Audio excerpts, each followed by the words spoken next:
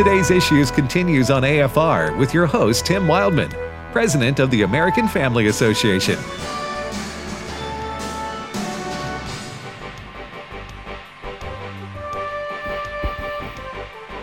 Hey, welcome back, everybody, to Today's Issues on the American Family Radio Network. Tim, Fred, Ray, and now Steve Jordahl. Good morning, Steve. Good morning, everybody. So, if you want to join us on the internet, I failed to mention this last hour. If you want to watch this here show, go to Facebook or YouTube and just type in Today's Issues, and we are live video streaming our program there. And on our Facebook page, we'll post the stories that we discuss. Adam Sudduth is our producer this week, and Brent Creeley is on vacation. He's our normal producer. I don't know if he's normal or not, but he's our regular. As any of us, I suppose. Well, that's right. What's as normal? As close to normal as you can get. Our regular producer. But anyway, we hope you had a great July 4th weekend, and thank you for listening to American Family Radio. Steve. Good morning. Good morning to you. Go ahead.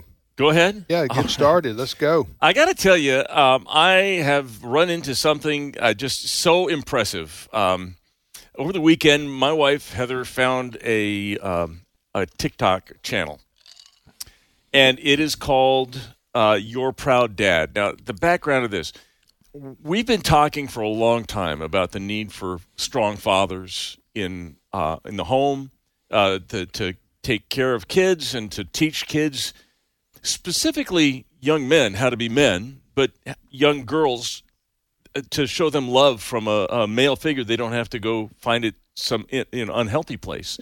Men, fathers are important. This is a TikTok channel called Your Proud Dad. It's just a 20-something, maybe 25, 26-year-old guy who is playing the role of dad on TikTok. And he's doing things, I'll play you a couple examples. He's doing things like tutorials, a dinner with dad. He'll sit down and he'll actually, in the camera, he'll put a plate of food in front of the camera, have his own plate, and then you'll hear the conversation that goes on. He's got over 3 million followers.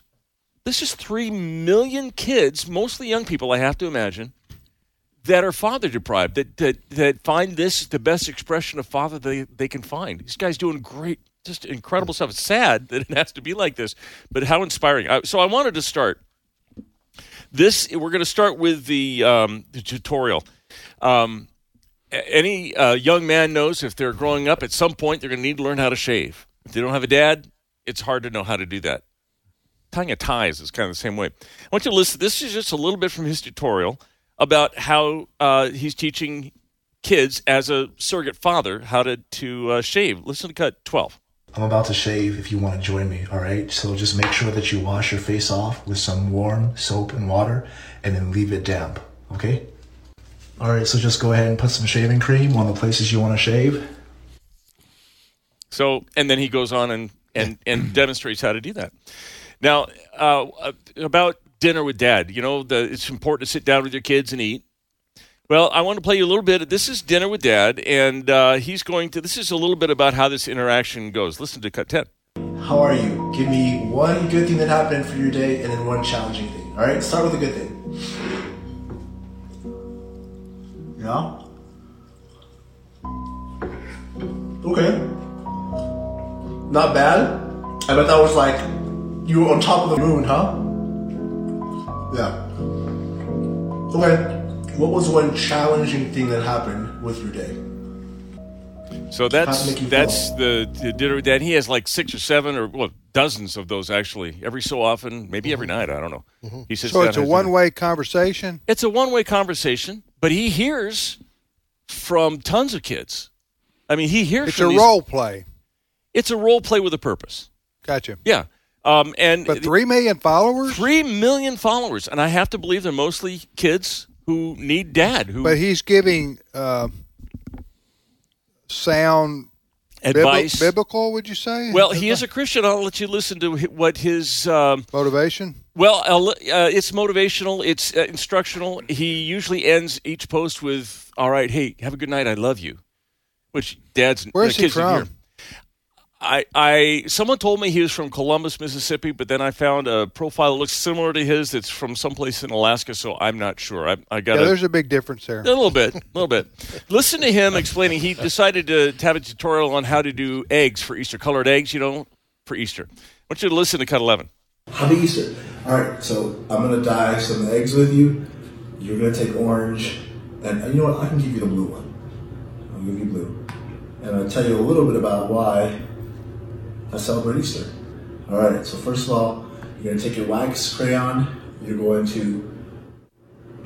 Anyway, I celebrate Easter because it's a reminder of what Jesus did on the cross for me. And then he goes and gives kind of the message of salvation. You know, kudos to him. What he's trying to do there is use technology to, as I called it, role play, and it is a form of role play where he's pretending to be the dad of the viewer, right? Yes, correct. On TikTok, but the viewer learns the values, the morals, this gentleman. What's his affirmation. name? What's his name? Oh, yeah, thank you. His name is, I wrote it down here. Hold on. His name is Summer Clayton. Okay. What Mr. Clayton is trying to do there is admirable because he's got 3 million followers. I just wonder how many of those. 3.1. Probably, as you say, Steve, the vast majority of those would be younger people who are wanting to play along, so to speak. But it's good to have them getting Christian advice on living and from even if, And it shows the hunger, I think, that's out there. I agree. Next story. All right. Well, guess what? Gavin Newsom's running for governor of California. I bet doesn't surprise anybody. But what might surprise you is Gavin Newsom is running a campaign ad in Florida. See what? Yeah. Down in the Sunshine State, you're going to be able to see this ad. This is a Gavin Newsom campaign ad paid for and approved by Gavin Newsom, and it's running in the Sunshine State. Listen to Cut 9. It's Independence Day, so let's talk about what's going on in America. Freedom, it's under attack in your state. Your Republican leaders, they're banning books, making it harder to vote, restricting speech in classrooms, even criminalizing women and doctors. I urge all of you living in Florida to join the fight. Or join us in California, where we still believe in freedom. Freedom of speech, freedom to choose, freedom from hate, and the freedom to love. Don't let them take your freedom. Paid for by Newsom for California Governor 2022. I've never heard of this this is nuts. You have the governor, unless there's some ulterior motive that's not explained here, the governor of California, Gavin Newsom, is paying money to Florida television stations to run ads promoting his campaign to people who can't vote in a gubernatorial election in the Golden State. But he's saying he's trying to woo these people in Florida to move all the way across the country to vote for him, or? Well, a lot of people are leaving California for Florida. Maybe he wants some of them back. Unlikely, but yeah, I don't know. And the other thing someone says is he might be running for president someday, and maybe this is. Yeah, I think that a lot of people are talking about 2024, who would be good to replace Joe Biden on the ticket. So I think there's a little bit of that behind it. But, it's a 29-second ad. I think it is 29 seconds. And it's filled with lies and distortions. Oh, absolutely. He says they want to ban books. Right, no, I know. Here's what's happening in Florida, folks.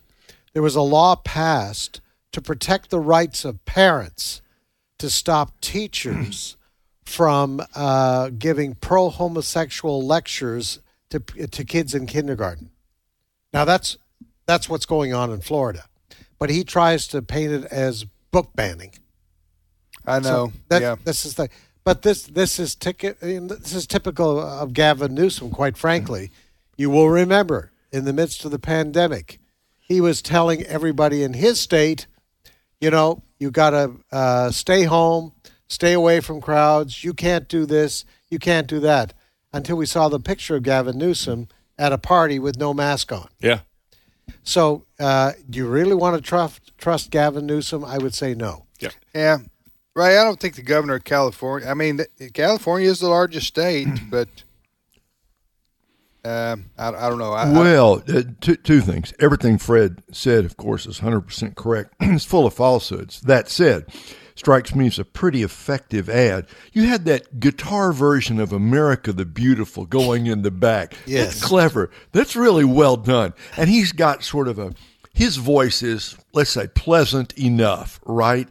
I think he's trying to do two things. One, I think he's hoping to smoke DeSantis, smoke him out, so to speak, to get Governor DeSantis of Florida to reply, because then that ad would go nationwide. I don't think the governor of Florida is going to get involved in this. But number two, Fred, I think you're right. I think this is less about running for governor of California re-election, more about creating a national platform, maybe for 2024 if Joe Biden is pushed to the side. Mm-hmm. Yeah. All right, Steve, next story. All right. Well, 4th of July is over, and there's a lot of people who are a little bit angry about this country. I wanted to play you a little clip of somebody who's done with America.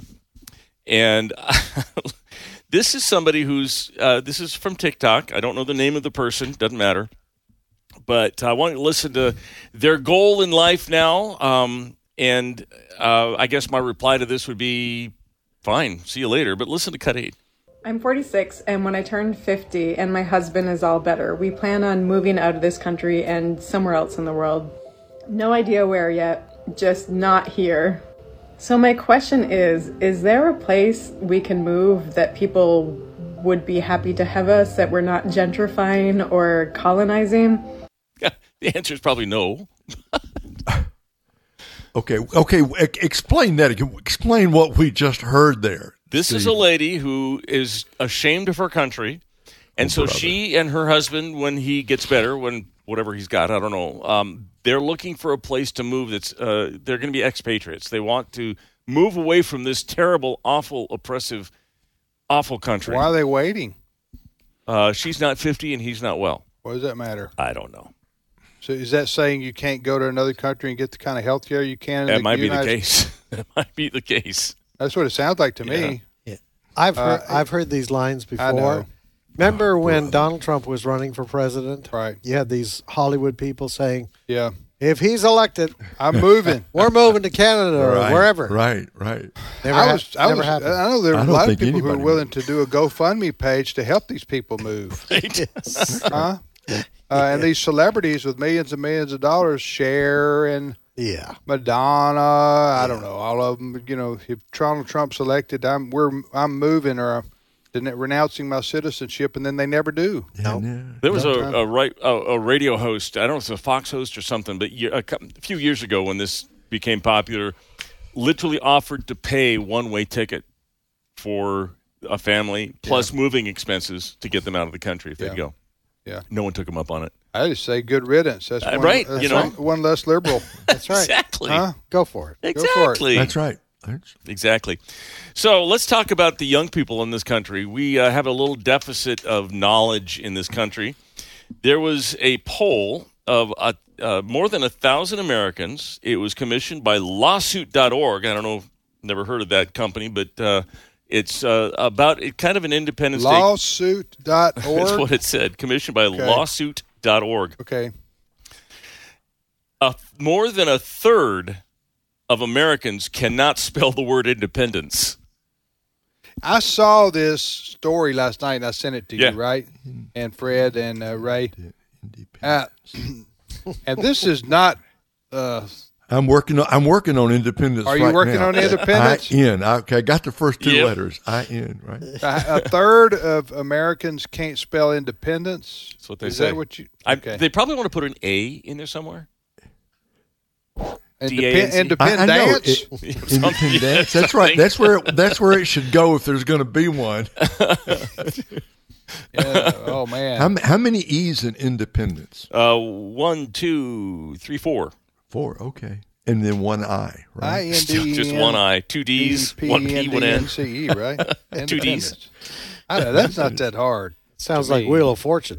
Yeah. I'll take an I. A whole lot of E's. So what's a third of the people can't spell? Americans? Yes. Adults? Yes.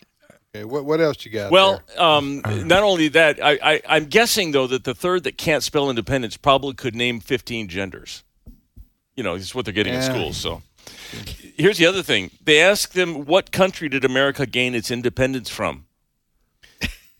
Almost half of the people who responded didn't know. And these were 1,000 people.